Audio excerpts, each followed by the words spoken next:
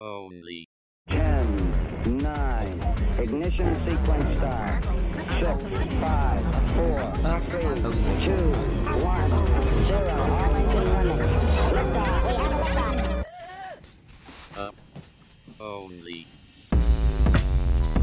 Hello and welcome to Up Only TV, where we're down bad, but we're not out. We're here today with some expert guests. One expert guest. John Bollinger is going to be here with us to teach us, to show us the ways of Bollinger Bands. I cannot wait. Seriously, I'm so excited. First, let's talk about Blockfolio. They are our partner for this show. Go to uponly.tv/Blockfolio. You can make a trade there today. If you hadn't done it already, you can choose to buy the dip. You can add fiat from your bank directly in Blockfolio. There's zero trading fees when you use Blockfolio. Go to uponly.tv/Blockfolio. Thanks so much to Blockfolio for being our partner. Let's get to it. Kobe, hello.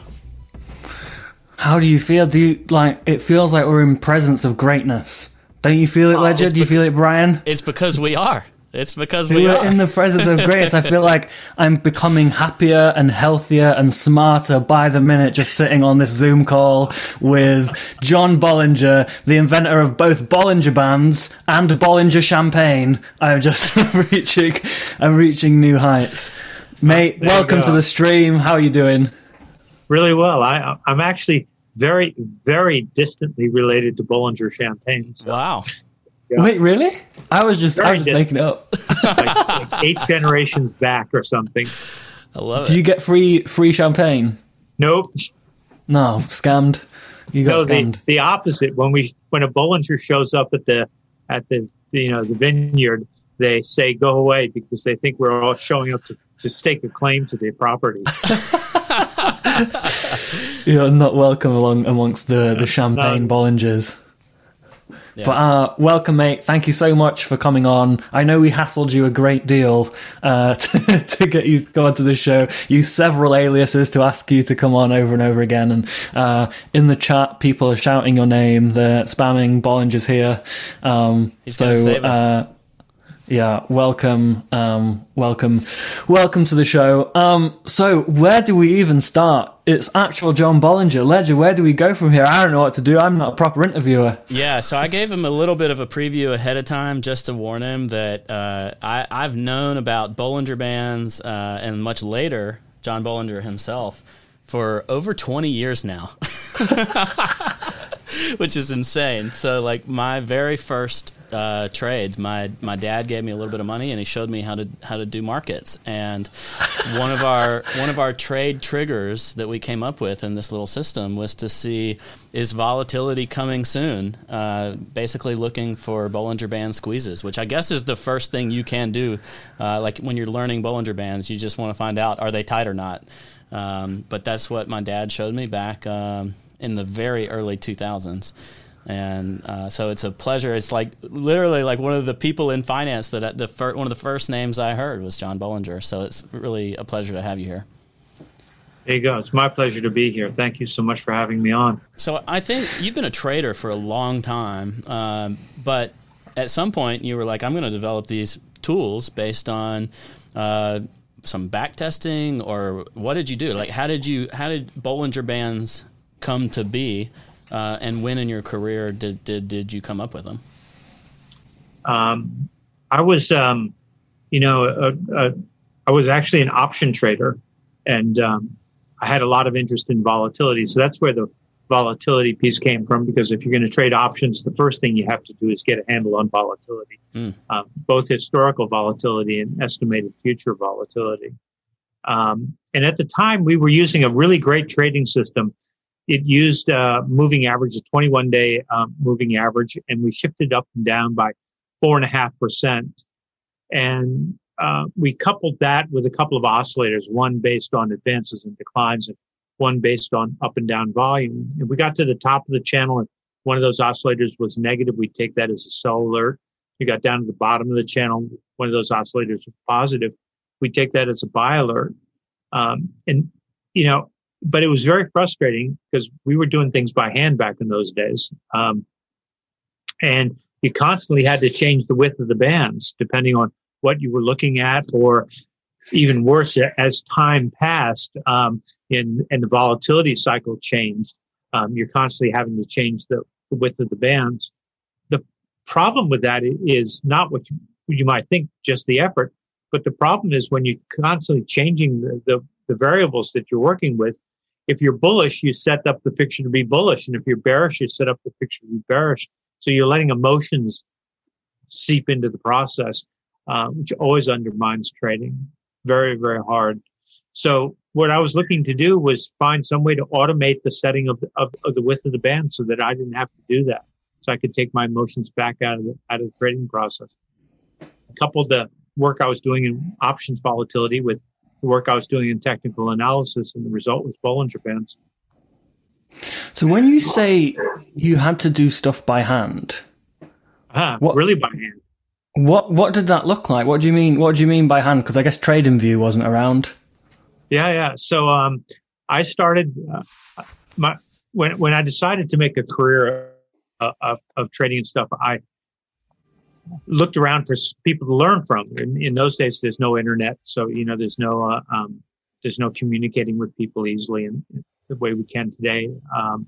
And all that tutorial material that's available now on the internet just wasn't available. So in those days, if you were an active trader, a brokerage firm would give you a desk in their office. They'd have like a bullpen out in the center of the office with 20, 40 desks, something like that. And so I got one of those, and I was trying to learn how to trade and trying to pick the brains of the older brokers around me. And I found a guy who had just started a small boutique brokerage firm, and I went and apprenticed to him for a year. And I kept his charts for him by hand for free for a year, So that's how I learned the trade. And literally, we had graph paper, big pieces of graph paper. Here, watch this. Awesome. Here we go. Like that. Epic. Oh my god! Wait! Is this like a relic, or is this like you still do it this way? No, this is a relic. This is from. Looks like it's from '84. Oh my god! There you go. Wait, did you win this trade or not? This was what is this? I just grabbed the piece of paper off the top of the stack. It actually doesn't say. So this is incredible. So you would basically construct these charts based on like the price, like a price history feed or something? Yeah. We had a Quotron machine which showed us quotes, and so we kept the charts in real time on a piece of paper, and then we kept some columnar pads like the accountants used to use, and we put prices down the side, and we calculate just a couple of indicators because it was too much work to do otherwise. We had the calculations programmed in a little HP calculator, and that's the way it was. And wrote paper tickets out by hand when we wanted to make a trade. We had a Western Union, special Western Union phone line that you'd pick up, and it would ring in the pit, in the S&P pit. And somebody would pick it up there, and you'd give them your order, and they tell you your fill right then and there. So it was, wow. And then here I am trading dog coins in my underwear in bed after not managing to get up after midday. Yeah. Big improvement, I don't know which way it is. And how do you see like things have changed? Because you're clearly still interested in trading. You've remained passionate about the craft and about technical analysis. What are like the major changes for you? And do you think things have got easier? Do you think they've got harder, or is it all just the same thing? I don't think it's gotten easier or harder. Trading is hard. It's it is what it is. To do it well, you have to be disciplined and work at it. That's never going to change. Obviously, lots of things have improved. Data availability used to be very, very hard to get your hands on data. Now data is, easy to get your hands on. Calculations, if you wanted to do something beyond a very simple calculation, you just didn't do it. It was too much effort. Yeah, I mean, you could, but it was just too much effort. So now the most complex calculation you can think of, bang, computer does it for you. So things have improved tremendously. But the basic idea is the supply demand characteristics of the market, the emotions of traders and the making of markets and fear and greed. These things haven't changed at all. So what have you changed about your process? What have you changed about your process over the years, as I assume as both technology changed and just the nature of markets changed? I can do more now than I was able to do before. That's really I can track more stocks, and I can get more done in a day. I think that's really the bottom line. Is it's just easier to do it, period, in every way. I mean, things like TradingView. I mean, just simply amazing. I was one of the first users of TradeStation. It was called System Writer back then. And, they brought it out, came on a giant stack of disks, big floppies. I think there were 12 of them or so. You had to feed them in the machine one at a time. But, oh, my God, you could write a trading system and it would test it against historical data. It's like somebody turned the lights on in the room. So I think, in some ways I reminisce about the old days because there was lots good about them, but I wouldn't want to go back there. Yeah, I can understand that. And over the last sort of year, I guess since the pandemic began, there seems to have been this like phenomenal rise of traders. And you said the data availability and access of these platforms and stuff has increased, which makes sense. It makes it easier for someone to become a trader for the first time, or like an at-home trader or a hobbyist trader. But what other sort of things have you noticed with the rise of sort of everyone becoming a trader? Was like, I imagine back then it was very different, and like a trader was something that you sort of selected to be, and not so much did as a hobby on the evening between your other job. That's correct. It was really for an amateur trader, say a normal working stiff with a family and such. Trading was pretty much limited to getting a weekly journal like Barron's or something like that, and reading some articles, looking some data in various tables and such like that. Maybe getting the S&P stock guide was a easy and very quick way of getting some fundamental data. So that's what people did who were interested in trading. And it was, it was a lot of work, and not many people did it. So I think that especially recently, we've seen a huge explosion in trading. And, I think the death of commissions was really a very important part of that, when they took commissions down to zero, even though the trading costs are still embedded in the prices that you get. People don't really realize that. But, when I started out, it was $75 round turn for a futures contract. Wow. It was, you pay $25, $35 each way on an options ticket. So, I think really Robinhood, when it came out and said, okay, zero commissions, and forced everybody else to follow it along, really enabled a whole new group of people to come into the business and take advantage of it. And I think they're doing it again. I think they're doing it to crypto right now. They just announced that they're bringing a new crypto platform, going to have zero costs with it. I think that the companies that are charging, relatively high commission rates are going to find themselves disintermediated pretty fast here. That amazed me about Coinbase, is because they started to where, at least if you were not the taker, if you were a maker, you could trade for free, and they got a ton of volume, and then they turned fees on at a time where you would think would be when they would want to go the opposite direction and like further get people engaged to trade on the platform. What are your thoughts about fees within crypto in particular? Like, have you found it a welcoming space to trade from an infrastructure standpoint, or did it take a lot of challenges? Were there a lot of challenges kind of getting onboarded and getting used to the systems? Well, from a people perspective, it was very welcoming. We'll talk a little bit later about that, but from a technical perspective, it's actually pretty hard for me to get going. Because I wasn't a miner. I didn't know any miners or anything like that. So I kind of had to flop around. I got involved relatively early, so U.S. people weren't so welcome. And that's same everywhere, mate. Don't worry about it. Certainly, if you wanted to trade any advanced products, right? Like, so I guess you primarily were looking at like spot only, but there weren't a lot of avenues, especially for Americans, to seek options or futures or other types of products. Well, and I wanted to trade volatility, as you might imagine.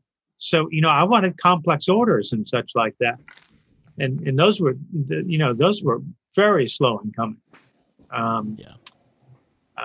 They're available now, obviously, but a simple order like one cancels another OCO wasn't pretty hard to come by in the early days. Yeah, I think Bitfinex were maybe the first people to do that. I remember in like 2013 or 2014 or something, they added it. One thing that I found interesting with you yourself and crypto was that a lot of people I knew in crypto were using B bands already before I knew that you were on Twitter, before I knew that you were into crypto, before a lot of people knew. And when I think people discovered that you were on Twitter and talking about crypto yourself, they were kind of shocked that, wait, we've been using this guy's like fucking creation this whole time. It works really, really well for crypto, and he's like just chilling with us and chatting with us. Did you find it strange that it was so well adopted in crypto, and that it seems to work so well in the crypto markets?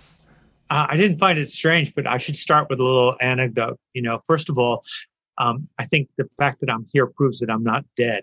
I think many people suspected that I must have been long past if these indicators were so widely adopted. But many years ago, I was walking down the aisle in a grocery store with my daughter, who was, I don't know, maybe 4 or 5, something like that.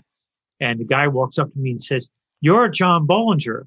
And I go, "Yeah." He says, "Wow, you're not dead." And my daughter looks up and goes, "Daddy, dead?" Oh my God. I bet that was Gainsey. That sounds like a crypto person thing to do. Yeah. Anyway, the point is that they've been really widely adopted. I wasn't that surprised because one of the first areas outside of the stock market, which is the area I primarily work in, to adopt Bollinger Bands was Forex, right?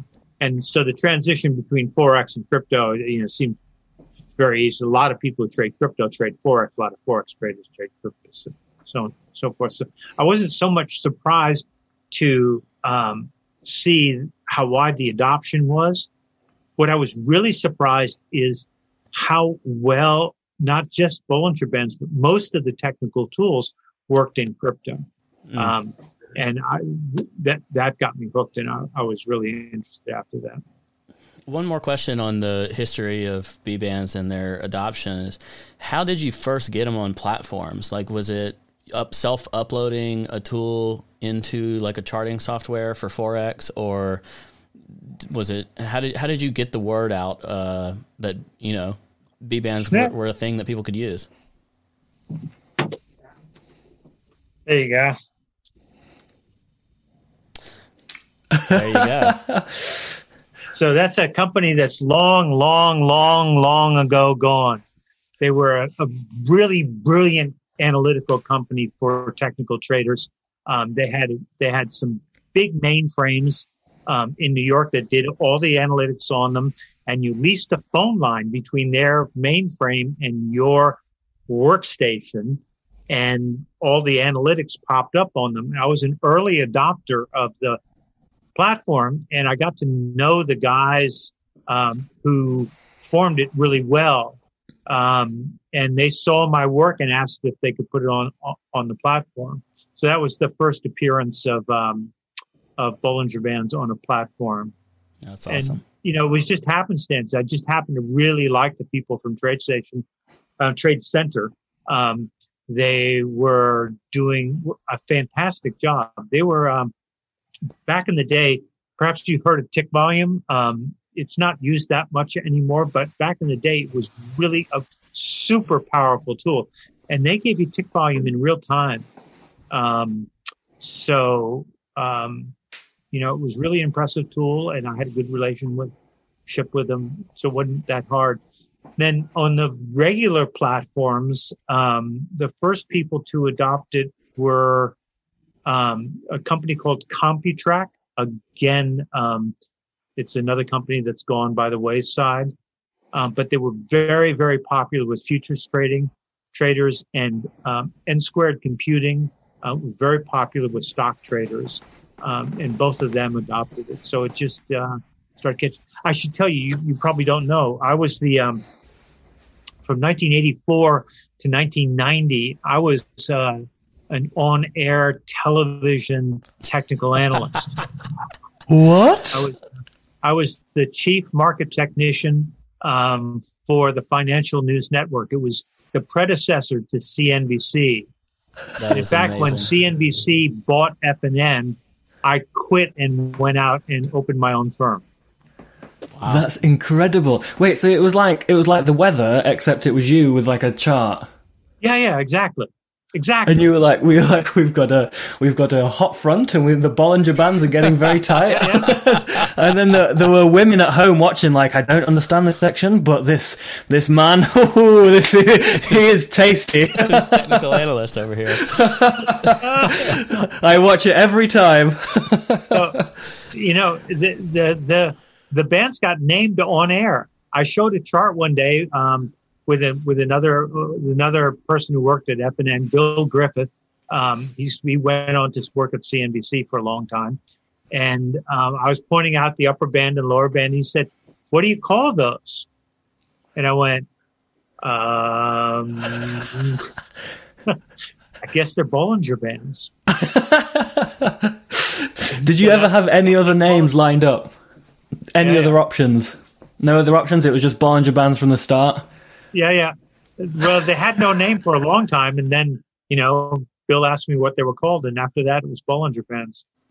It is a very good name. It's a very catchy name. And shortening to B bands as well, it's like, it's very, very good. Thank you. I want to ask. I didn't realize that you were on television. That's I already wanted to ask this question, but it adds another, I guess, layer of depth to it. Do you get a lot of people sort of coming up to you or messaging you or contacting you somehow and been like, "Bro, you've made me a lot of money"? What they mean is like, I've used your indicator, I've used B bands, or maybe you copy traded you when you were on the television, but I've used your indicator and it's like become a core part of my workflow, and I've become profitable. Thank you. Does this happen to you often? I do. I do get a fair amount of that, and it's incredibly rewarding. Awesome. I mean, one of the things that I really love is people come up to me and they'll show me how they're using my work. And, it's just an endless variety, and people can be incredibly creative and incredibly, they'll do variations on the bands. They'll do, bands within bands, triple bands, all sorts of things, and it's always a joy. I remember years ago, I was at a conference in Hong Kong, and a guy from mainland China came over to me and said, I've been using your Bollinger Bands on equity lines as an asset allocation tool. And I went, really? And that became a central part. That became a central part of my practice. So I'm incredibly thankful for the feedback that I've gotten from the people that use these tools. That's awesome. And somebody in the chat just said you changed their life. Built Tonka Tough said that. So You got there you go. plenty of fans in the chat as well. It's awesome. Someone called Bazam says, they're in a pandemic, we're in a Bollinger Bandemic.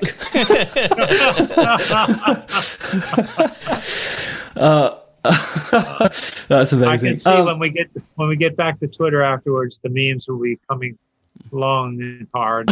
Yeah. I think it's possible. Have you seen people extend on your work in like novel ways and, create sort of offshoots of B bands? So like, maybe I did a little alteration and I could call them Kobe's B bands or something. Have you seen many of those that you think are like useful adaptations? Or here you go. There's one published in this month's Technical Analysis of Stocks and Commodities. Oh, there you go. The variation on Bollinger Bands by a guy by the name of Vitaly Aperin. There you go. Moving average bands. Just came in 2 days ago. That's so cool. People are constantly doing stuff, and I think it's the greatest possible compliment, right? And I'm thrilled to see people take my work and make it their own, and develop and build out the ecosystem. I'd like to get back to your thoughts about crypto and TA, because I remember you talking about this 2017 or so, whenever I first found that you were trading crypto, and you talked about how the TA seemed to be just really clean relative to what I guess you talked about as a transition that you saw occurring over the years in equities, to where some stuff just didn't like to play out the same as it once did, and crypto still kind of obeyed these classical technical analysis tools. Tell us about, one, what makes that easier or better for you to trade, and then two, how have you seen crypto TA change over the last several years? Has it become more like equities, or is it still very very clean in your mind? No, not yet. So it's quite interesting, actually.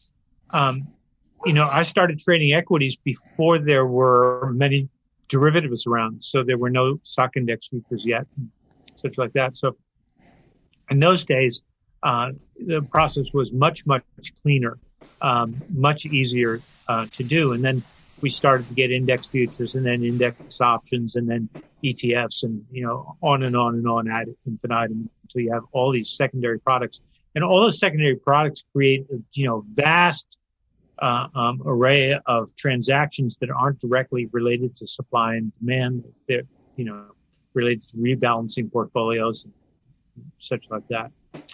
And those transactions are just noise. They're just plain and simple noise. And, the greater the volume of that, the more you see. I've spoken a number of times to the International Federation of Technical Analysts. They call themselves IFTA.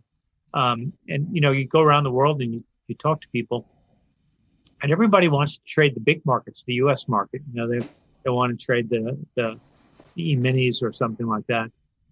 And you say, but wait a second, you don't understand.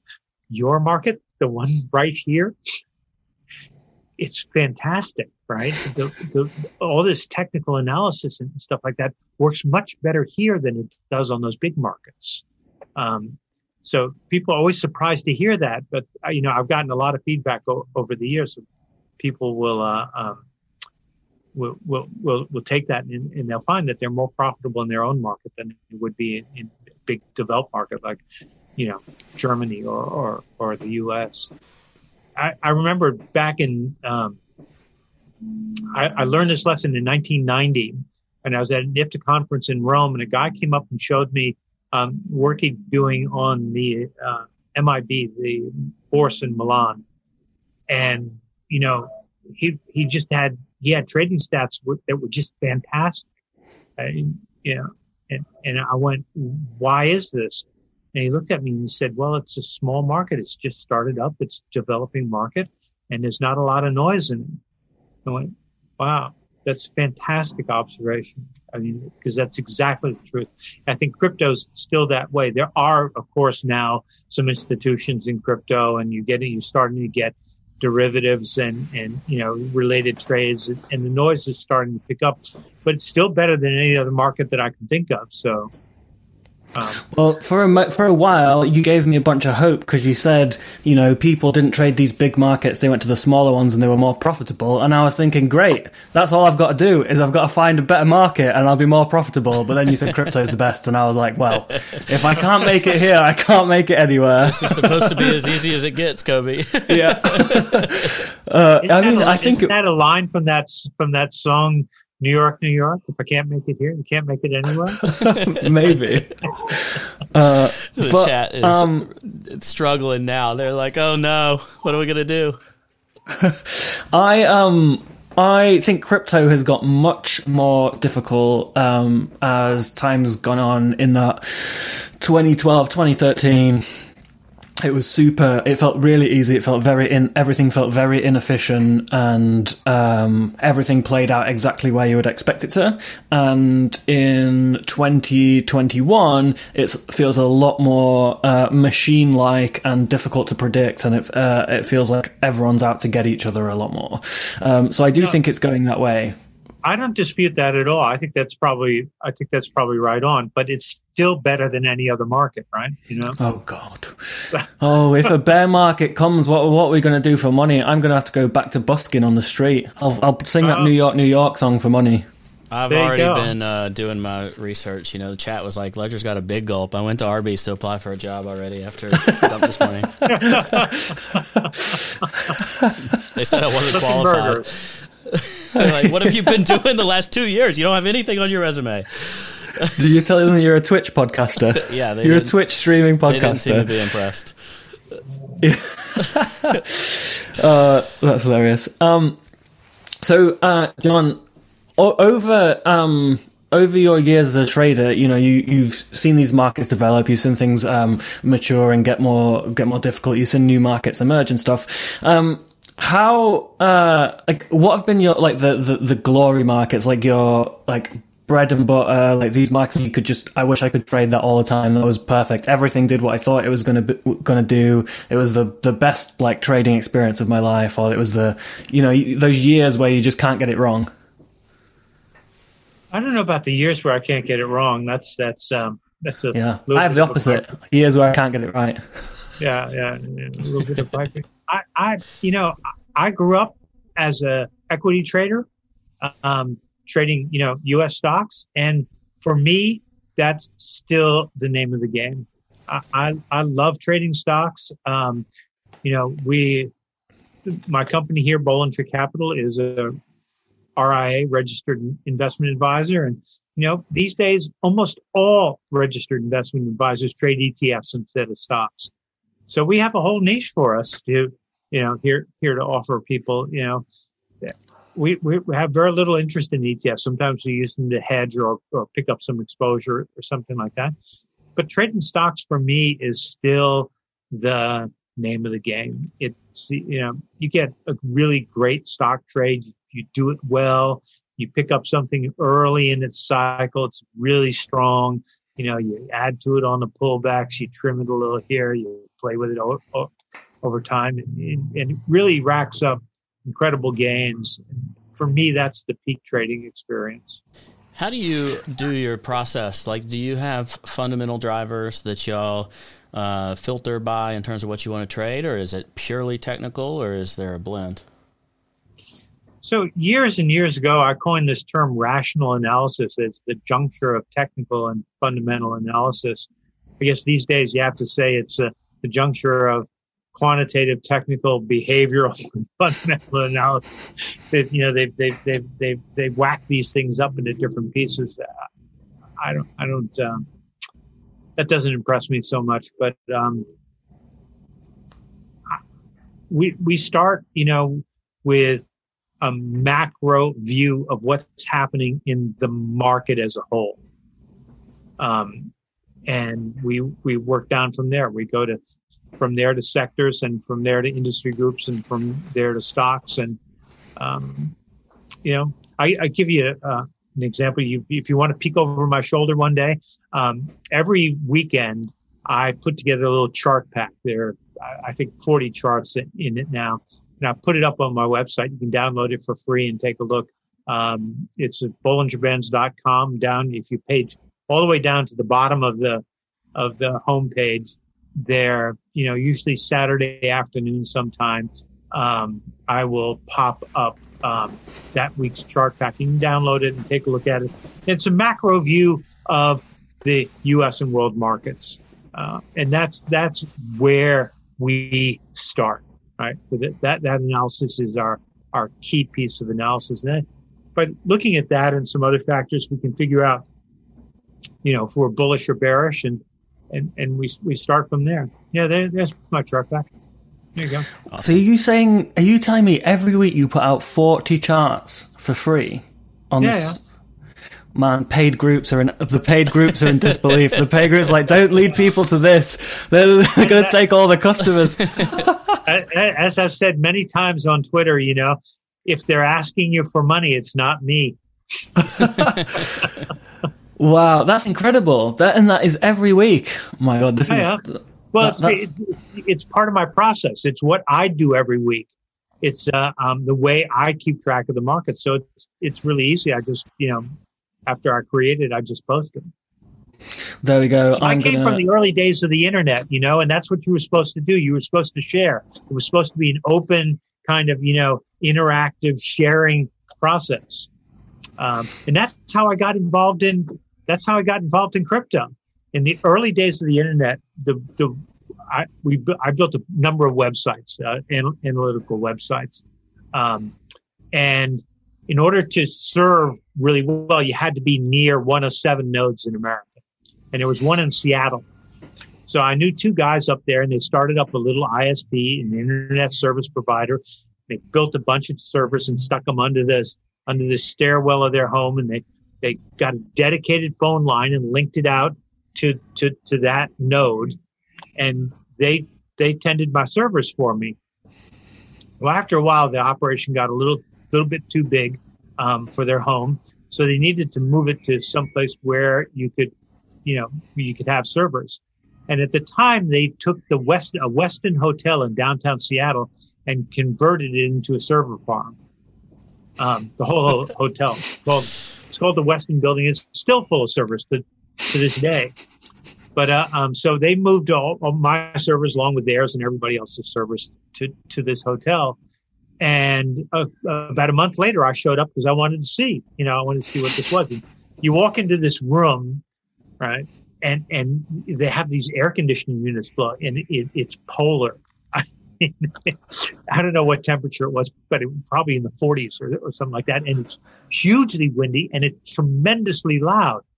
And so I go over and I see my servers, and everything's in order, and they've done a really nice job, and I congratulate them, all that. And I look at the next rack, not my rack, but the rack next to it, and in it were 2 early Bitcoin mining machines, big suckers. I think they were 12 units high, and they were loud. They were roaring away, right, with all the fans and stuff that were needed to cool the chips. And I said, "What are those?" And they said, "We're mining cryptocurrency. We're mining Bitcoin." And I went, "What's that?" That's amazing. And that was the beginning of my interest in Bitcoin. I went, "You mean you're printing money here? You're actually printing money?" Oh wow! So what year will this have been? Oh God, when did they move to the Westin Building?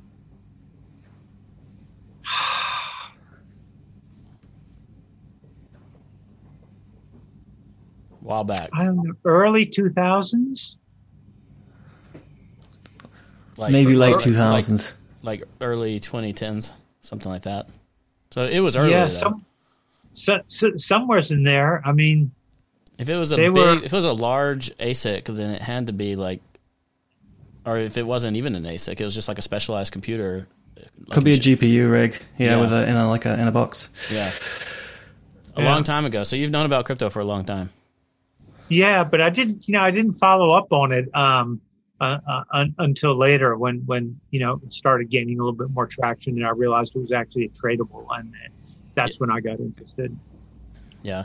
Why do you think that these assets trade cleaner when they're smaller? Is it I've always used a phrase, and maybe you can just spot check me whether I'm spouting nonsense or not. Go ahead. Oh, no, I'm sorry. I just got the delivery. Do you need anything? No, you're good. All righty. Take care. Thank you. Awesome. So disk drives for a server. When I talk to people and try to explain TA a little bit, I'll often just say it's psychology visualized is what you end up seeing when you're looking at a chart. That's a good explanation. What do you think that's why these less efficient markets, where fewer, if you're getting more of kind of this raw emotion that's printing on the chart and less of the automated strategies or whatever else that people could be running programmatically or otherwise? What do you think plays into it in terms of what makes them more efficient from a classical TA perspective? I think all the automated strategies, all the arbitrage, all the index arbitrage and all that serves really only to introduce noise into the markets and make it harder to see the signal. And that in these less developed markets, even some which are quite liquid, I must say, it doesn't mean that they're small markets, but they're just lower down on the development curve. Even in those markets, the exact same things are on display. The same interrelation of accumulation and distribution, the same relationships of supply and demand, the same vectors of fear and greed. They're just not as hidden as much by all the noise that's being generated by basically ancillary operations in the larger markets. So, a description of TA is, as depicting, emotions on paper. I think that's actually a pretty good description. I tend to talk about things like supply and demand and accumulation and distribution and such like that, because those were the terms that I learned when I was in the beginning of my process. So that's the way I think about it. But it's cool. Kobe, what do you have before I start digging into technical stuff? I've seen on Twitter that people are looking up, trying to find clips from this technical analysis TV show that you hosted. They're trying to find some old episodes of videos. I also would like to see them. They're around. There's a really, really, really funny blooper reel that was made at the end of FNN that circulates around the internet from time to time. It's got a clip of myself and an anchor called Sue Herrera, and we were sitting down in chairs facing one another with a little coffee table between us, and she was going to interview me about what was going on in the markets. And there's a little process. You got a stage manager who gives you hand signals and such like that, so you know what's going on. And so I just, as we were coming up to the segment, I looked at her and I made this little funny noise, like a boop boop sort of noise, and it went out on the air. Right?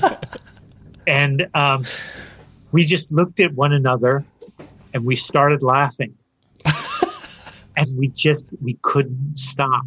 It went on for like ever. I mean, it was just we laughing to the point where we were doubled over, tears running down our face. On live TV. On live TV, because that's all I ever did was live TV. There was no. I had when I was a kid, I had a problem with my eyesight. My eyes weren't well coordinated, and to this day, I can't read prompter to save my life.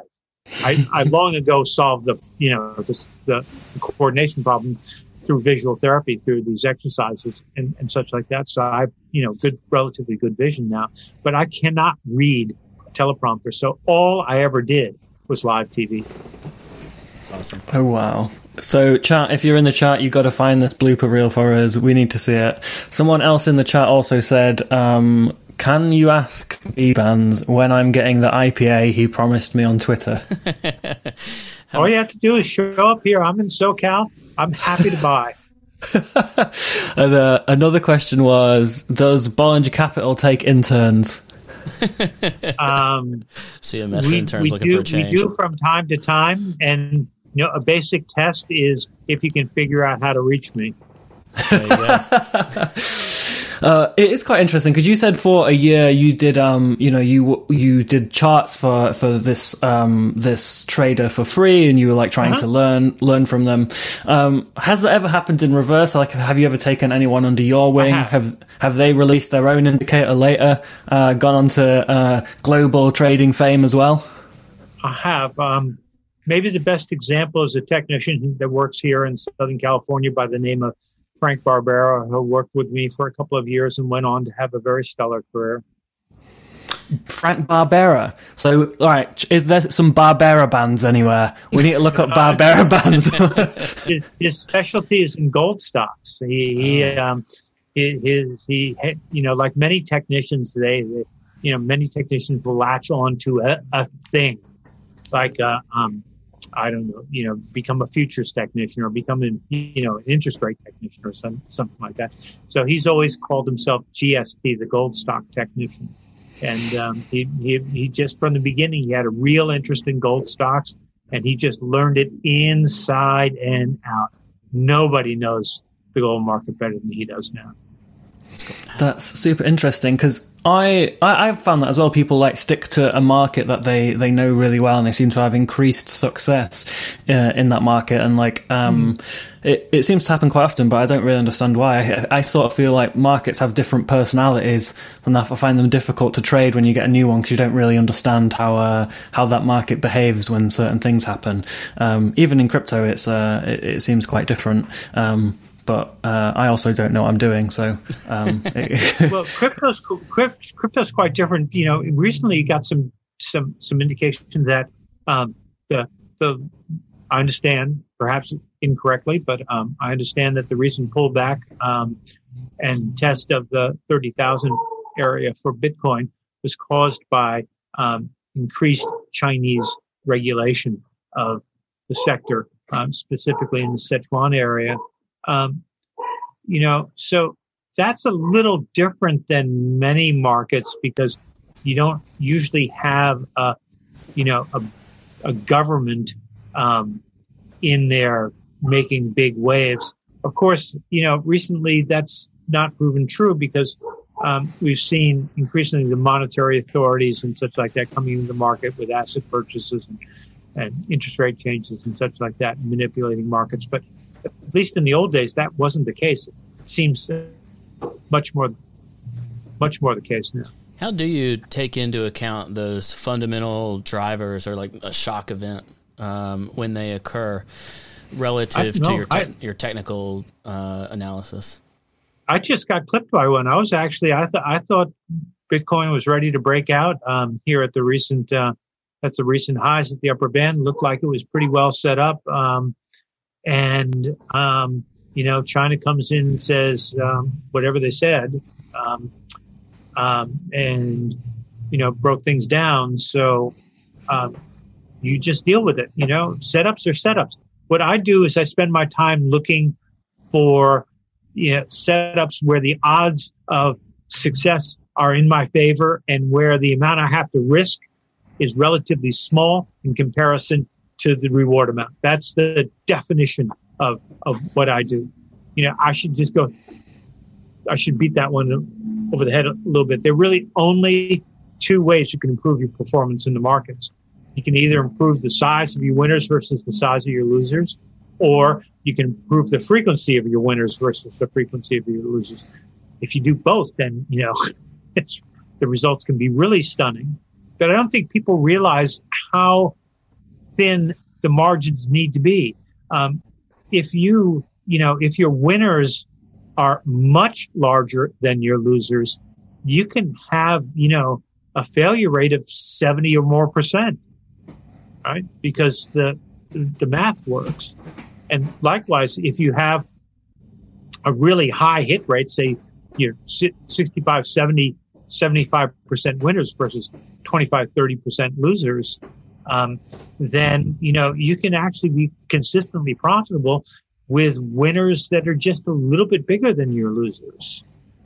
So, if traders would just to stop and think about those two ideas and look at their trading record, just tabulate their results over time and look at those ideas, I think they could really improve their performance. A lot of... Go ahead, Kobe. If I'm hitting 99% losers and I'm holding them to liquidation, and when I get my winner, I close it for a 30%, I need to change my tactics. Is that what you're saying? I need to switch something up. So we have a little meme around here is, why would you punish your winners? People always, they get ahead and they get into a good trade and it starts to work out and stuff like that. And, the first thing they do is they think about, well, maybe I should sell this. And, my line is, why would you punish your winners? I mean, you want to feed them, you want to nourish them, you want to, you want to bring them along. And, if you get a little bit of pullback, maybe you add to them or something like that. I think people really think about, and likewise, when they get into a loser, you say, oh, I'm going to wait until it's break even before I get back out of it. Well, that's suicide, right? That's just financial suicide. It's, punish your losers and feed your winners. I mean, come on, these are elemental ideas. And that's the difference between retail investors and professional investors. How do you tend Professional investors punish their losers and feed their winners. How long does it typically take you to find out if a trade is a loser or a winner? And how do you define your risk when you're doing that? Sometimes it's immediate, Sometimes you buy it and slam, and it never has an uptick. You just get filled immediately, and you're terrified. Uptick, right? You're like, why did I get filled so quickly? You top tick that one, baby. I don't know what you're talking about. Never happened. So there's a story they tell about the pits in Chicago. They say there's a god with a small g that runs the pits, and it has only a couple rules, but enforces them, with absolute vigor. So the first rule is you're allowed to buy the bottom tick once in your lifetime. The second rule is you're allowed to sell the top tick once in your lifetime. And of course, the corollary is that you're free to do the opposite as often as you would like. Kobe, I hate to break it to you, but you need to retire. I know. He called the top of 2017 and the bottom of 2019 or whatever it was. 2020, the 2020 March bottom. Yeah. But I was thinking, actually, I just did a 4-hour drive and I got quite bored on the drive. So I was thinking about it, and in 2013, I was a noob basically, so I didn't know what I was doing. I called the exact bottom in 2015, the exact top in 2017, and then the bottoms on the way, and then this time around, I was bullish at the top. So I was like, wait, am I washed up? Is it done? Because I had a streak where the big macro moves, I was pretty good at them. I was pretty good. And this time I was like, oh, it's going to go way higher than this. We're miles away from the top. And I genuinely believed that. And maybe I was like, does that mean I'm washed up? And it brought me back to something I read a long time ago, and when I was trying to figure out trading and trying to see how stuff worked. I remember it said you don't need to sell the exact top and you don't need to buy the exact bottom. You just need to capture 80% of the move. The top 10% and the bottom 80%, the top 10% and the bottom 10%, they're just vanity. It's it's cool. You look cool if you sell the top. You look cool if you buy the absolute bottom. As long as you get the 80% of the move, you're good. And then I felt better and I was like, you know what? I recognized that it was like done after like the move came in. I got a good exit on the like bounces, so like I captured a good 80% of the move. I'm happy with it. It's like whatever, who cares? I'm rich. Oh, yeah. So there's a old technical bit of support for exactly what you're saying. All you really need in this business is the definition of a turn and the definition of a trend. And, so once you recognize the turn, past tense, then you participate in the trend, and then you see the turn. Again, you're too late, but if you recognize the turn, then you've captured the middle section, as you said. I actually think 80% in crypto, where you have 20% moves in a day, is quite difficult to capture. Yeah, I think 80% is a little optimistic, but there you go. Yeah, I'd be very happy if I caught 80% of any particular move in crypto. Bro, you'd be happy with 8%. I've seen your trades. Hey, still doing all right. Yeah, we're still all right. It's crypto. Everything's easy. So B bands. The people need to know.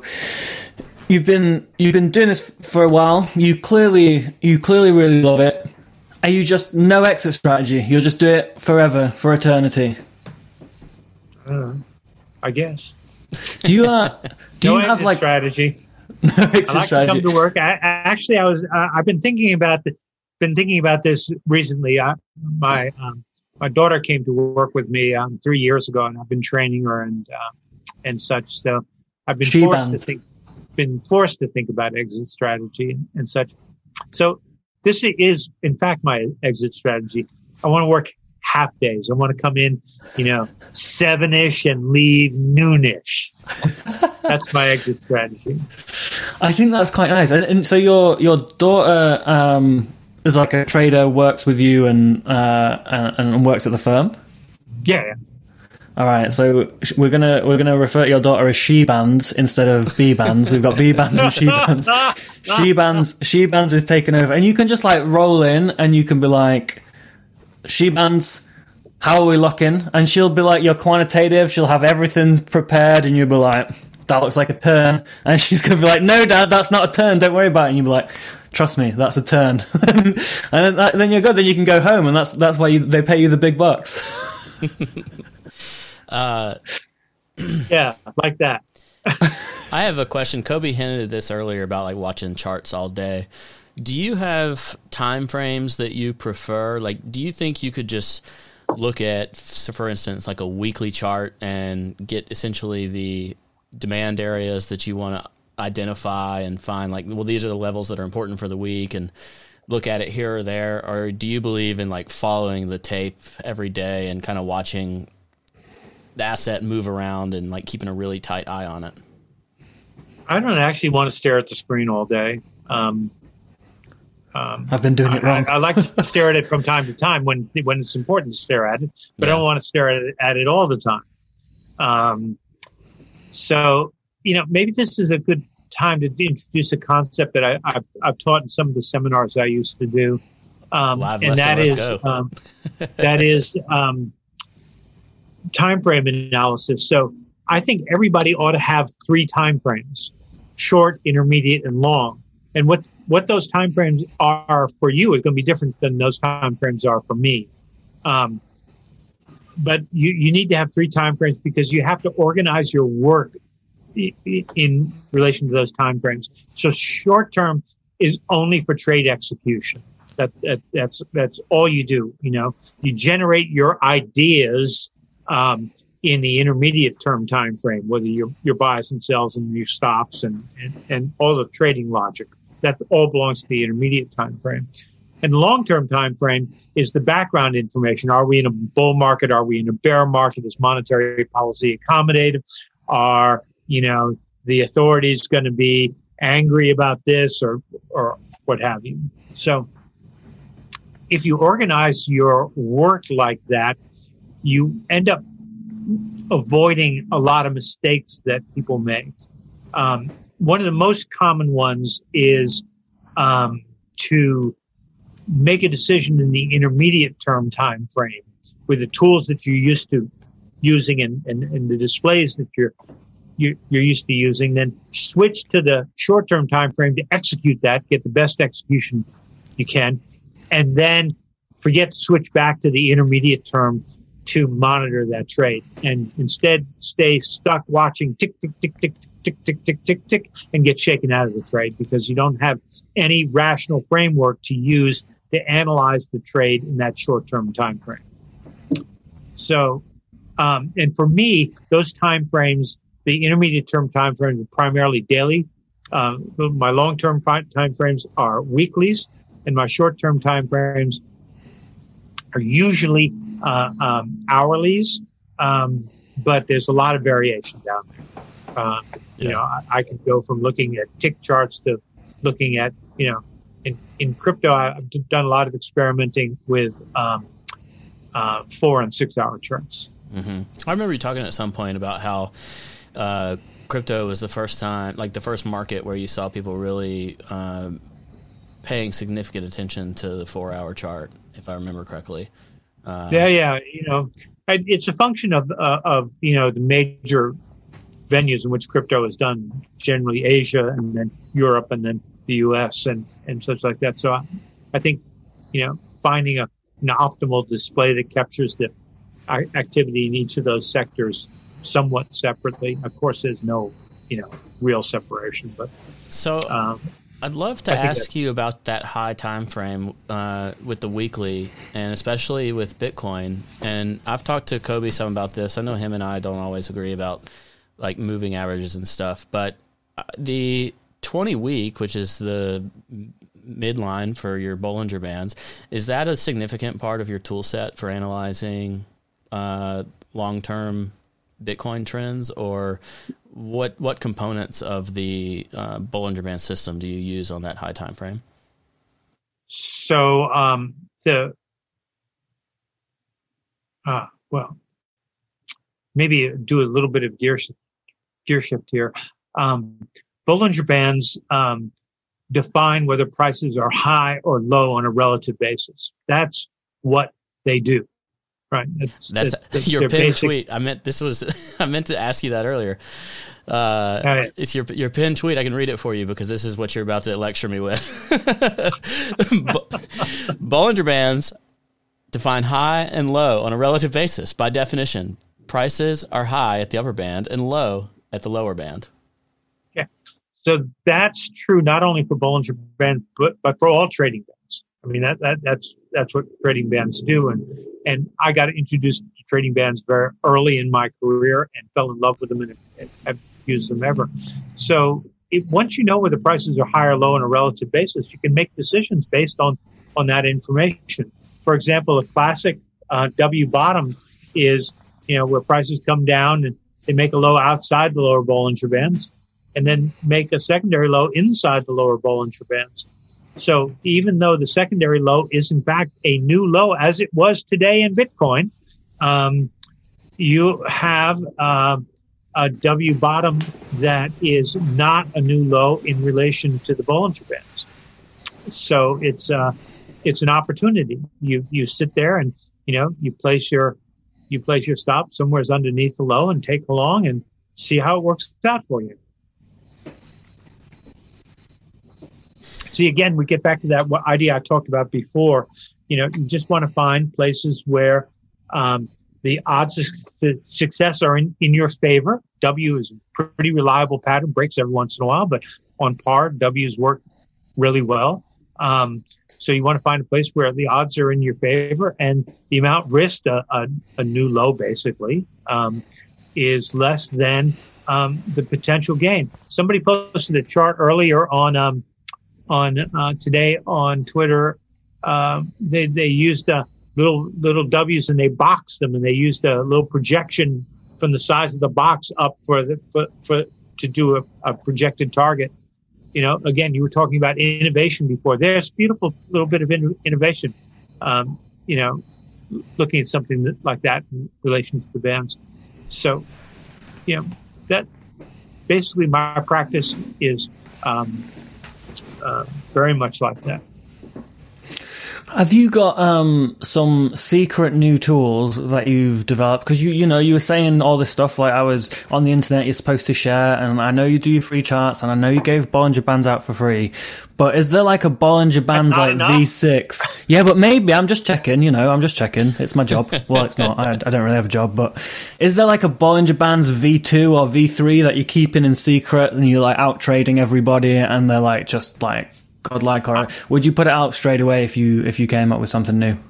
I haven't kept them in secret. There, I did them some years ago, and they received relatively little traction.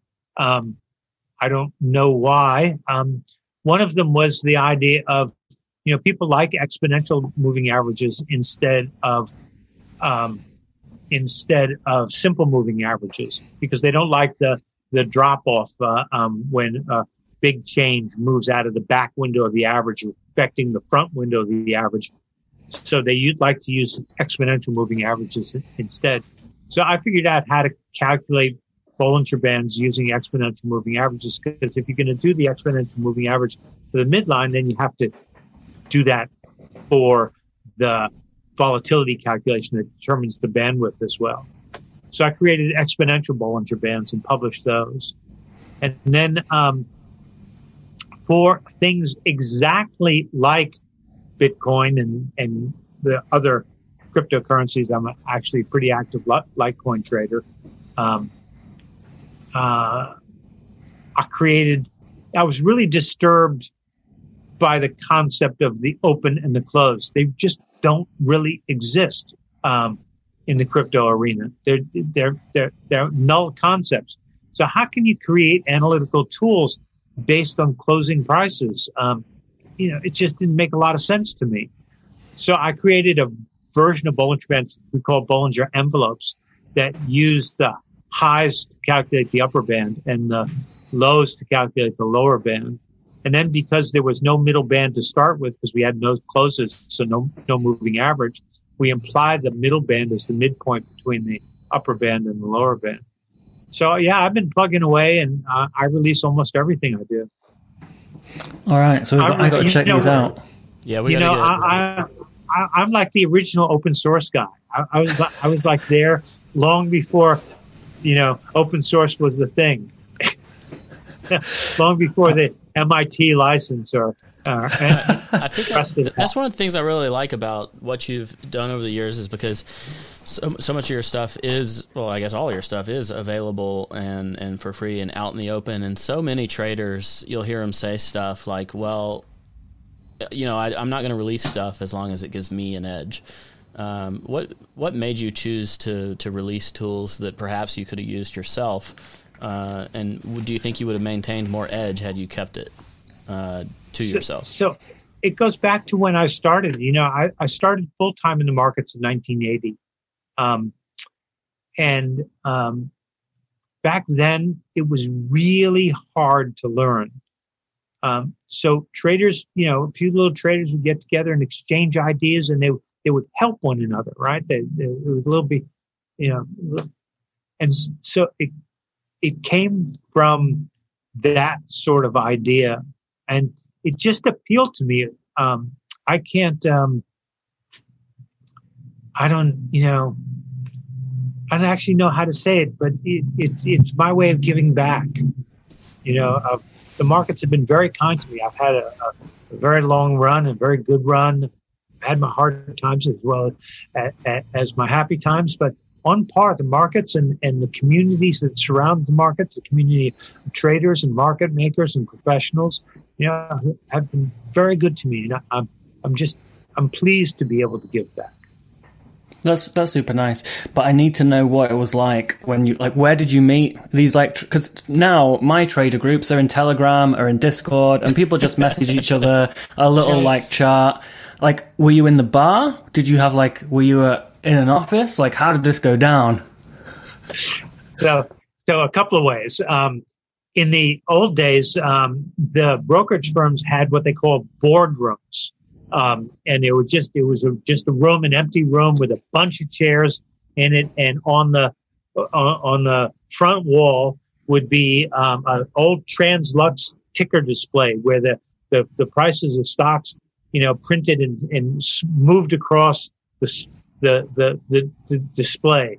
And there would be, maybe a couple screens with some stock prices and such like that. And so you could meet people in those boardrooms. And then once you met a couple people, they would introduce you to other people and such like that. So that was a primary way of doing that. The other thing was professional associations were another way that you could meet people. I did my CFA in 84, 5, and 6. And so I met a number of people in the study groups and such like that. People who were working on the CFA. I joined the MTA, the Market Technicians Association, and I met a number of people through that. But the best part of it is when I worked at FNN, the Financial News Network, from 84 to 90, my desk was in the hallway. So you met everybody. FNN had no money whatsoever. And so myself and 3 other people had desks in a hallway right outside of what had been the vault of we were in the old North American Aircraft Photo Plant. That's where the FNN's offices were. And they had this big vault where they used to store the top secret stuff. So our desks were out in this area in front, and it was the main corridor through the company. So everybody that came to visit FNN had to walk by my desk. And so I would just snag them, the most famous guys and all this stuff. They come through, and I just snag them and chat them up and talk to them. So that was really a neat thing. And as FNN in those days, the people who ran FNN were only interested in television. They wanted to create good television. So from the analytical perspective, the market people that were there, it was unsupervised play. You could do whatever you want, right? Because nobody understood what it was you were doing. And furthermore, they didn't even understand what you were talking about when you were on air. Right? All they cared was that you made good television. The way they judged good television was that, you got good ratings, and FNN always got great ratings because we were a little gem in a sea of darkness. We were a beacon in a sea of darkness. And so we always had fantastic ratings. People all over the country were addicted to FNN. Wow, we've got to find some of these episodes, Ledger. We've got to get some of them somehow. For sure. I need to see it. I need to ask you: Have you met people who you thought, you're just not cut out for this? You're just not supposed to be a trader. Like, you just don't have it. You can't learn it. Like, you're rubbish at this type people. It's over. Yeah. Did you have to work with them? Did you have to did you just tell them bro, you can't do it? You really can't, because they're going to do it anyway. And so all you can do is try to help them a little bit, try to keep them, out of trouble, talk to them about, taking really small losses and letting winners run, and talking about trying to find, good setups and such like that. Talk to them a little bit about discipline and stuff. That's all you can do. You can.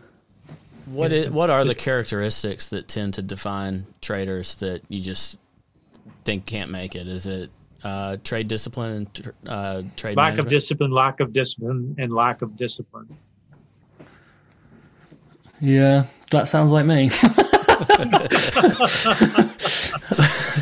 That does sound like about my problem. So there was a very famous guy in our business.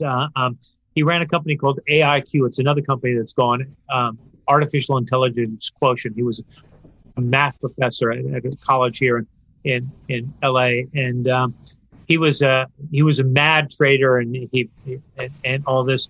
And his wife was also a trader, and his wife was by far and away a better trader than he was.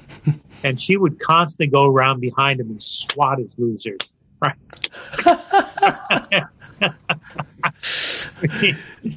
So it was a perfect. I think it was actually a lot of people trade in teams, sometimes two or sometimes more.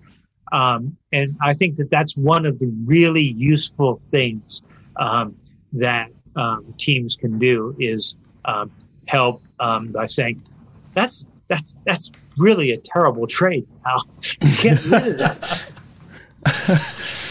Yeah, look, I try and do that with Ledger, but he don't listen to me. He never takes any of my advice, and he holds his losers down to zero. Even when he hits a winner, he holds it all the way back down to zero. Don't you? How's that me bit doing? I've been doing better now that my daughter's here and I'm teaching her all the time, because she asks me all these questions, all these pointed questions. Why are you doing that, Dad?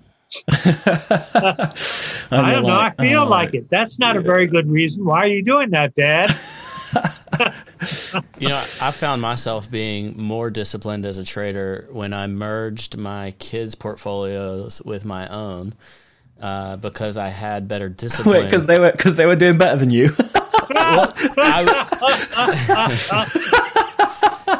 I was making the decisions on both portfolios, but I realized that my risk management was significantly better when I was managing my kids' portfolio. I was willing to take more risks personally, is the excuse that I would give myself for poor discipline. And so this is the whole rap about OPM, other people's money. You know, and it has good things, it has bad things. Some people are more disciplined when they're working with other people's money. Some people, as we know from the headlines, go mad when they're working with other people's money, take risks that they never would take, and so on and so forth. That's, if you're going to do it, if you're going to work with other people's money, if you're going to be a fiduciary and bear the responsibility, you better do some soul searching.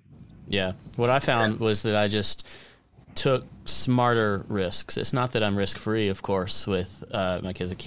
You can't make a trade if you don't make any risk whatsoever.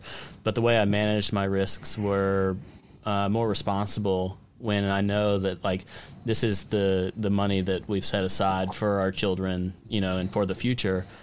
Like, you don't ride the bag to zero in that case. You are a little smarter with it. So that was beneficial for my. So you don't sell 100 XYZ puts and hedge them with Yeah, you don't go all in on some long premium option, that's for sure. Yeah. I've seen a lot of people blow themselves up after like a great run, especially options traders tend to like go really hot and then lose it all by getting hyper convicted on trades where it can truly go to zero when you're. Yeah, I saw in my early days when I was apprenticing with that guy, a guy came in. He actually had a really interesting system. I use elements of it to this day. He kept it on a yellow pad. He was trading bond futures, and he'd run up $600,000, which, back in 1982 was a lot of money. And and he had done it brilliantly. He'd added on pullbacks and trimmed off on rallies. He managed stuff, and he had this little system that he would write down each day the date, the open, the high, the low, the close, and the settle price, and some volume, a couple other little bits of data, and he would compare the day's data using this old technique of that came from a guy by the name of Wheeler, of circled highs and lows, where you circle a high if it's higher than the high from the day before or the day after. You circle a low if it's a low from the day before, the day after. He had this little system worked out with it so he could judge overbought and oversold. And he'd done an absolutely brilliant job, and I thought he was the most phenomenal trader I'd ever met. And 3 months later, he was broke. He got to the point where he thought his own poo didn't stink. Yeah, it does seem to happen quite often. Like a lot of the, I think there's only like 5 to 10 traders that I've seen from the last 10 years of crypto that have done well, like trading really consistently without having a massive blowout period. I've known people go on 1 to 2 year like hot streaks and like they're the best trader ever, they become the richest person in the world, and then 6 months or 1 year later they're just like no liquidity, like blown the whole thing up, got overconfident, like stuck to a system that stopped working when the market conditions changed or something. It must happen. It must happen quite often. Yeah, just does. It's people. There's a couple of things. It's a privilege to be in this business, and you really don't want to abuse that privilege. You want to maintain some level of discipline so you can come back and trade tomorrow. It's basic idea. I guess people just forget this. They take these huge outsized risks, and it's just the risk reward payoff on those sorts of trades is just terrible. Yeah. You spoke a little bit about controlling your emotions or stripping your emotions from trading. I'd love to know a little bit about how you do that in practice, and especially if you've had a period of a few losers in a row and you've started to get a bit tilted and you've started to be get too in your head about things and your emotions come up to the surface a little bit more maybe. So the easiest way to assess that is if you know a little bit of math. It doesn't have to be a lot of math, but if you know just a little bit of math, and if you can tell whether something has changed. So let me step back for a moment and answer a question you guys haven't asked, and that is, why do Bollinger Bands work 40 years later after they were created? And the reason is because they are built on a first principle of the market, and so they're not a description of the market. They're derived from a core principle of the market, and all markets have that same core principle, and that's price change. Right? So,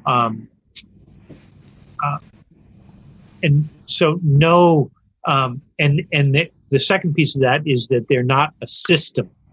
So, you don't automatically sell when you touch the upper band, and you don't automatically buy when you touch the lower band. You have to bring more to the party. So everybody uses them in a different manner.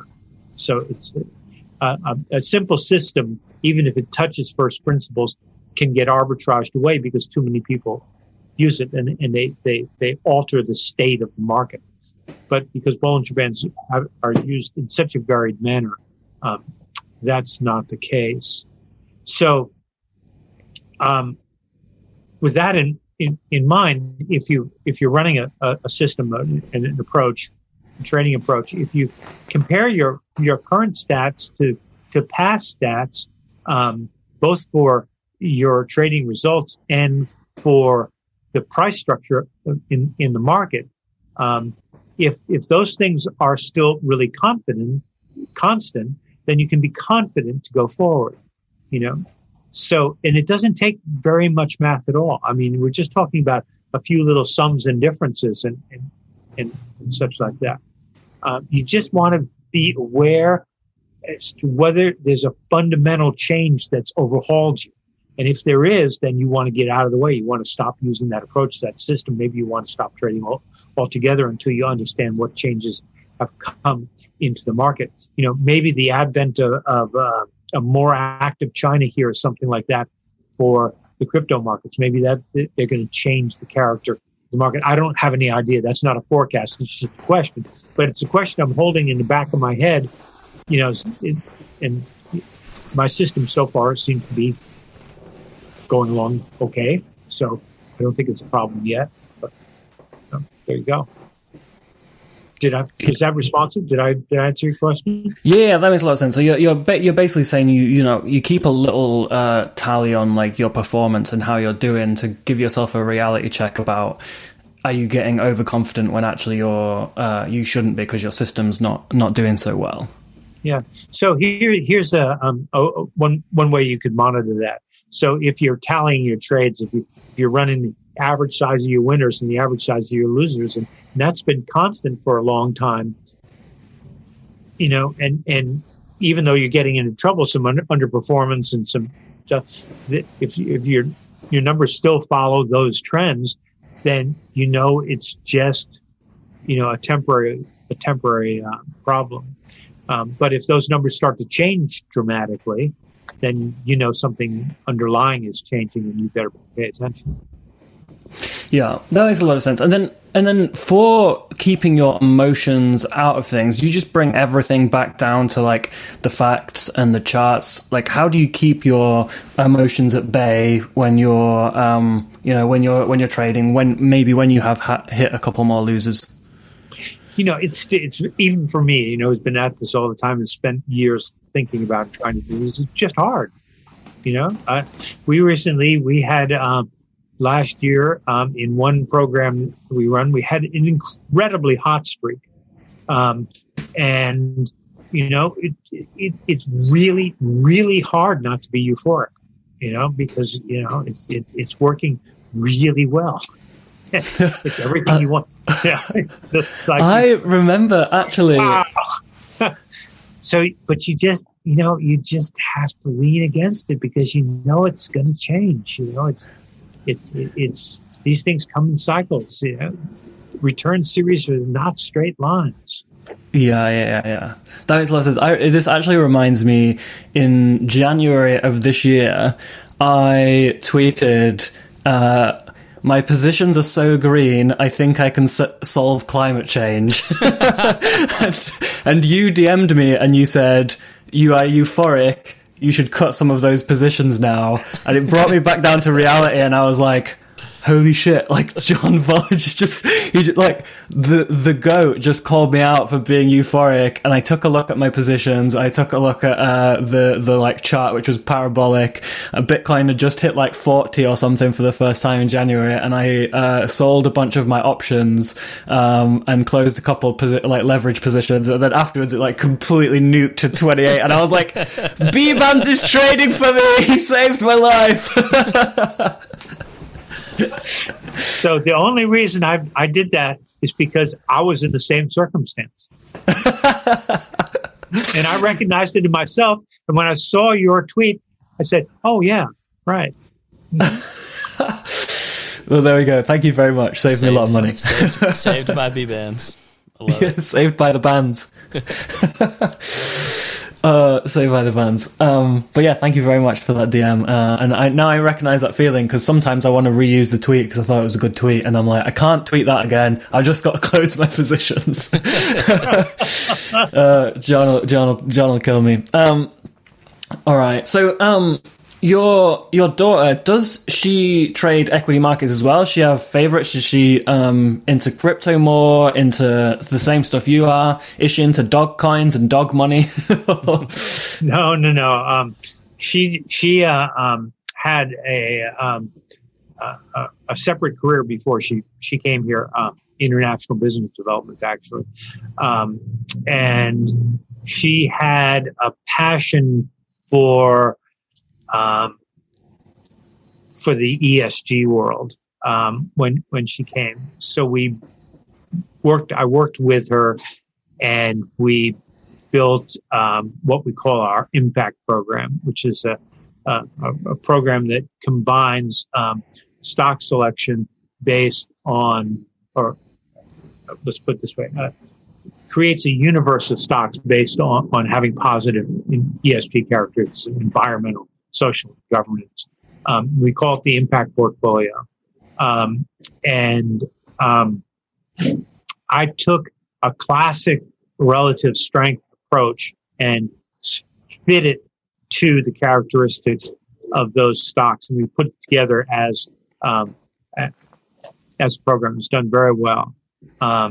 So that's one of her primary responsibilities here, is maintaining that universe and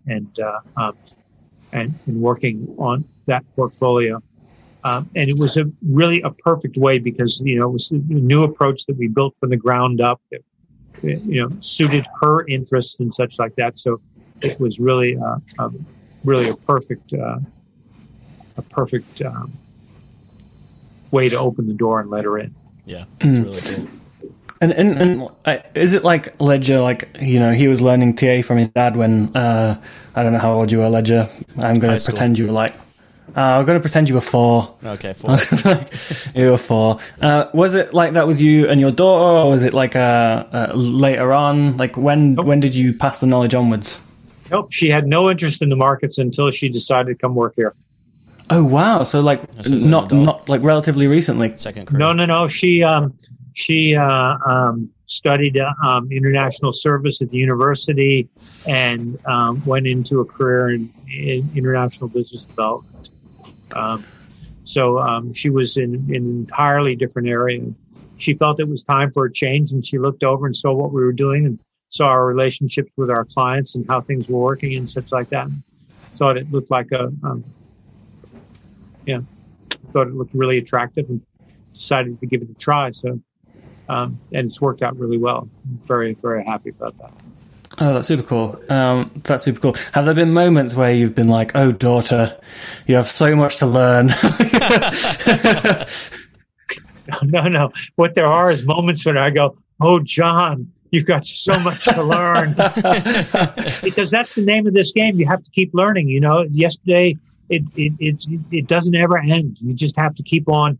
You have to keep on innovating and developing and changing. You can't bring yesterday's knowledge and yesterday's tools and techniques and yesterday's approaches to today.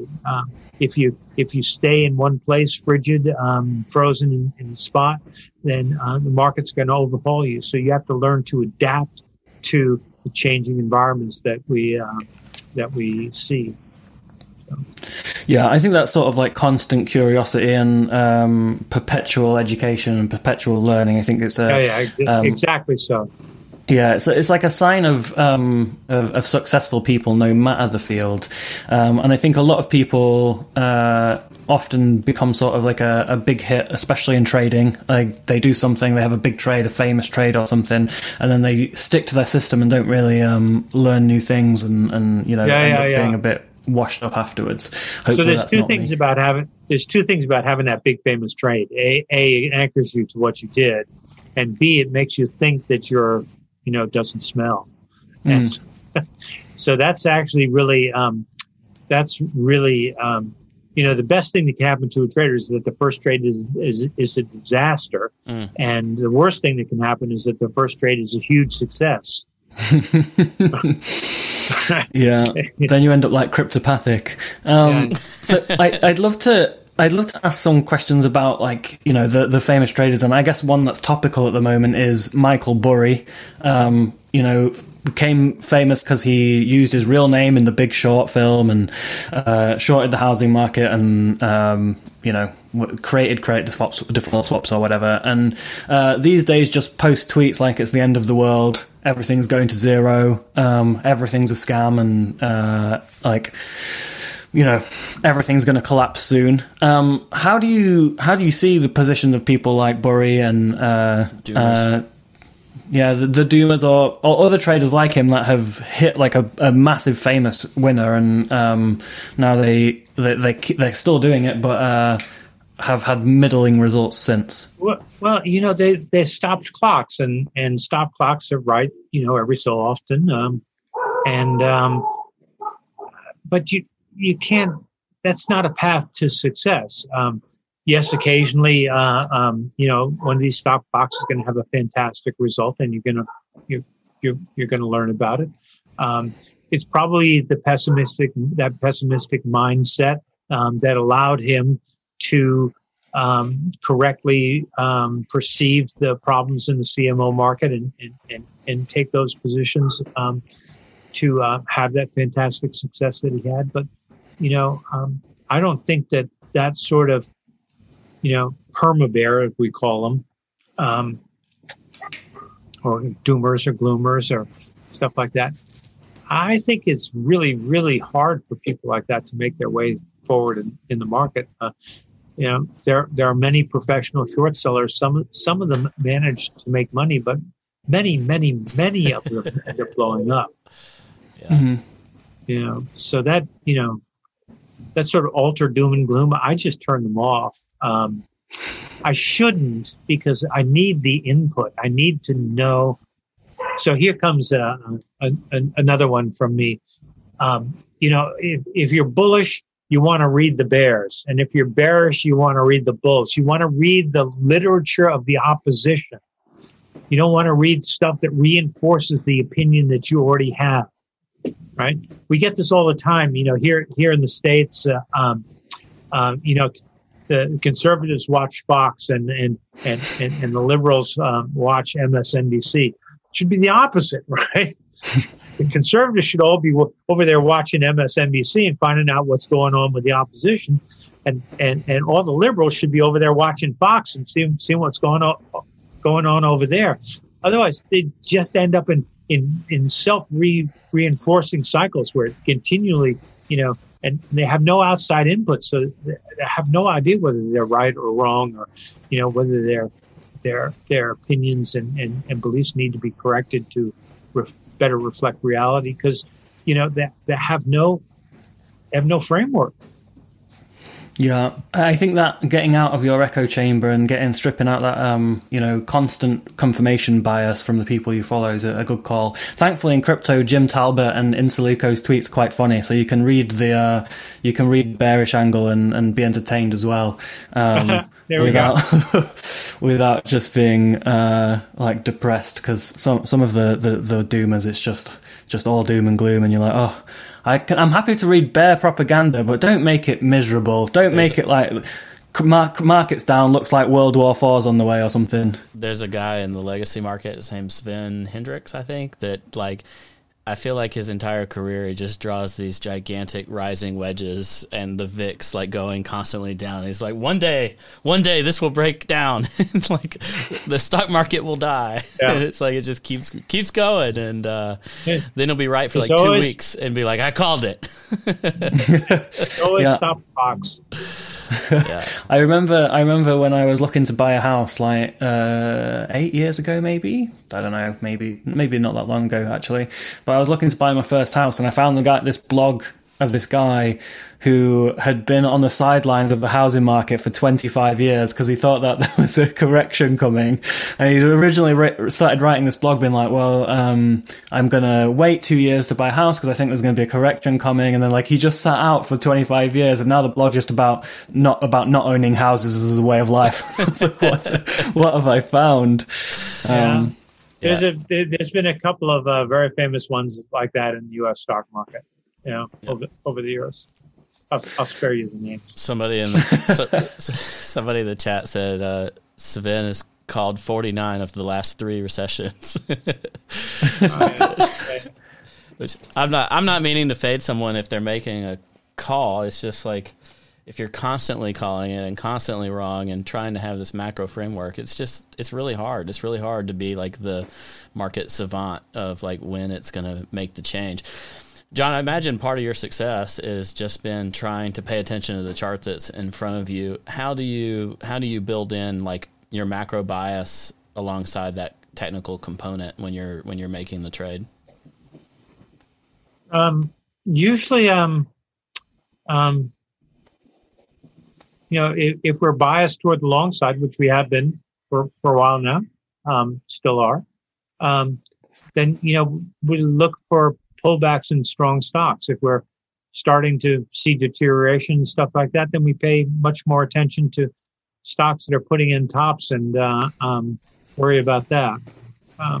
We use the macro work sort of as a filter to tell us where we can best devote our attention. I like that. Kobe, what else do you have? We've been asking some of the questions from the chat, but... Yeah, I was just reading something from a chat. Someone said, Kobe said it best, on a long enough timeline, I'm right, which I've never said, but I really like it, and I will tweet that later and pretend that I wrote it. So there's a really interesting thing right along those lines. There was this movie recently, Rush, about Formula One racing, about the James Hunt versus Niki Lauda thing, and it's sort of a classic thing. It's it refers to a problem that gamblers often have. James Hunt was a brilliant driver, but Niki Lauda said to him, over time, I'm going to beat you, because I'm a consistent driver and I'm never going to take outsized risks and such like that. But Hunt was such a superb driver that he could take all those outside risks and get away with it.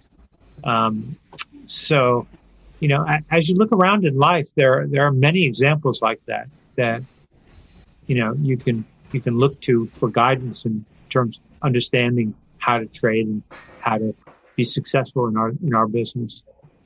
I like that. Also, got to shout out Danny, who was the executive producer of that movie, who watches the show, who's going to be thrilled that you just talked about her movie on Up Only TV. I'm sure this is a big moment for you. Shout out, Danny. Yeah, I just rewatched it 4 nights ago. So there you go. Awesome. I watched it when it came out, and I just caught back up with it. Yeah. It is a very well made movie. Is there any good movies, TV show, like good content on trading that you found over the years? Like The Big Short was obviously a huge hit. People really liked it. Has there been others over the years that you've watched and be like, this is I feel like I'm in this movie, or just all trash? Nope. Nothing. No, I think Hollywood's done a terrible job. Here's a variant of that question. Who's your favorite TV personality these days? Like someone visually talking about markets that you have some respect for. I know you're not going to believe this, but I don't watch TV. Ah, there you go. I believe that. Yeah. I thought it was going to be something really unbelievable for a moment. I was like, "Oh God, no." So the I just don't watch it. The chat did ask about books. If you don't watch TV, are you a reader? First of all, there's a great chance for us to. Am I a reader? Are you? Yeah, stacked with books. We should show your book first. We'll link it in the show notes, but it's also on BollingerBands.com, the Bollinger Band book, comprehensive guide to using Bollinger Bands from the man who created them. That said, what other books have influenced you? I love the classics. You know, the markets are the same today as they were 100 years ago. So, you know, the classic authors really got down to the core issues and such like that. So I love the works of Wyckoff, Richard D. Wyckoff, Gartley, all of the early masters of relative strength. The pioneering work came from 1968 by Robert Levy. You know, so many great books on technical analysis. I like it's actually interesting. I like the early editions. Many of these books have been published in series where you get the first edition and then 5 or 6 more editions. Each one gets fatter and, from my perspective, less clearer. So I like the earlier editions of some of the books. Humphrey Neal. We talked a lot about contrary opinion today, about emotions and such like that. If you want to read a master on that, it's Humphrey Neal. Like I said, I've got thousands of books. I'm just going to trust that Luke and the CMS intern have written these down so that we can put them in the show notes. So on my website, actually, there's a reading list. There you go, Luke. Look, I've learned during this episode that your website is a fruitful resource that is untapped to me, and I'm going to go explore it later because you've got reading lists up there, you've got charts updated every week. Who else? What else is going to be in there? Who knows? I'm going to go fully explore this later, and if you're listening or watching this, I suggest that you do it as well. Unless like Zid Beans from the chat just said that he can't read, in which case. I'm not sure what to tell you. I don't know how you managed to write that either, but there we go. That's sort of unfortunate, huh? Yeah, I mean, he managed to write in the Twitch chat, so I think he might just be joking, but let's find out later.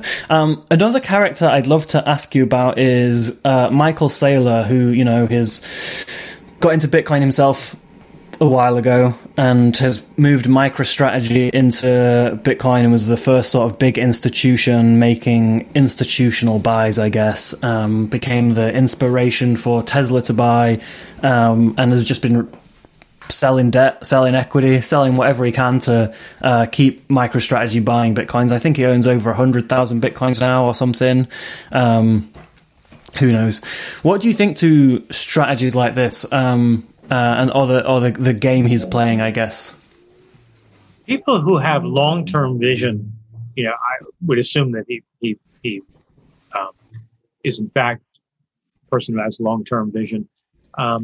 People have long-term vision and execute that program over the years with consistency. I have great admiration for.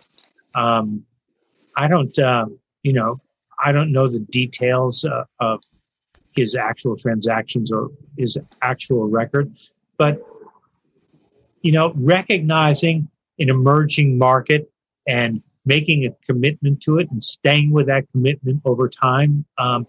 I think those are, incredibly laudable ideas. And I think it's very, very hard to do. More power to him. We don't need more power to Saylor. He'll become too powerful. He'll become super powerful. The super cycle will be forced into existence with Saylor alone. And then the very first episode, or one of the first episodes we had on this, there was the concept of the super cycle spoken about. So, Bitcoin's grown in these multi-year boom and bust cycles where, it goes up for a year or two and down for however long. And Suzu, who's the chief investment officer at 3 Arrows Capital, which is a once small, now big crypto trading firm, said he believed in this concept of a super cycle where you can't just grow in boom bust cycles forever. At some point, that asset has to make it or fail. And he imagined a fractal more similar to the Amazon chart from now on, where you don't get extended bear markets anymore. You don't get, 3-4 year bears. Instead, you just get shorter dips on an up only bull market. Basically, is this hopium? Has Sue dumped on us and scammed us? Is this something we can believe in? What are your thoughts on the super cycle? We have going the other way. We have a saying which has always stuck with me since I first heard it many, many years ago. And that's, we may be going to Gehenna, but we're going to trade our way there. We may be going to the moon. The super cycle may carry us to the moon, but I'll be trading my way there. I like that so much. Yeah, I think that's how Gainsey does it as well. Gainsey's like, you know what, if we're going up, I'll make the decision along the way. I'll judge it at a turn. I don't like that so much because it sounds like loads of work, and I'm not as disciplined as I think you are, Mr. Bollinger. I don't know how disciplined I am, but I do try. It requires sobriety and stuff, doesn't it? I'm not so good at those things. Speaking of sobriety, I can't let you get out of here though without talking about your favorite beers. I know you're a fan of craft brews in particular, if I recall correctly. What are your favorite beers? Mm-hmm. Favorite breweries? So I think my favorite brewery is one that I found many, many years ago. That was a pioneering craft brewer. It's called Sierra Nevada. Mm-hmm. Up in Chico, California. They do just a superb job. As they say, family owned and argued over. Here in the South Bay, we'll have many fine brewers. We have Smog City, Absolution, Hop Saint. There's just a ton of them. What I really like about the craft brewing business is its constant innovation. They're constantly, changing and creating new products and trying new things out, and seeing what people like and what people don't like. It's just a very vibrant, lovely scene. And after years and years and years of hogwash beer from Miller and Bud, Coors, it's such a delightful thing. And when you go to breweries, the crowds are happy, people are nice, everybody's having a good time. The vibe is really cool. I just love the scene. That's great. What can I say? Craft beer. Kobe, should we do alpha? Yeah, let's do it. But I've got to make a pitch first. Look, we've got Bollinger Bands. How about we go into business together to make Bollinger beers? We might get into trouble with the other Bollinger champagne, but look, we're bigger than them. It's not going to matter. So we can have B bands and B beers. What? Kobe, you trying to get in on this too? No. You trying to get on this too, Ledge? Sorry, What sorry. do you're we out. bring to the table in that scenario? It's all this stuff. I just came up with the idea, and I came up with the idea of B beers. It's like B bands, B beers.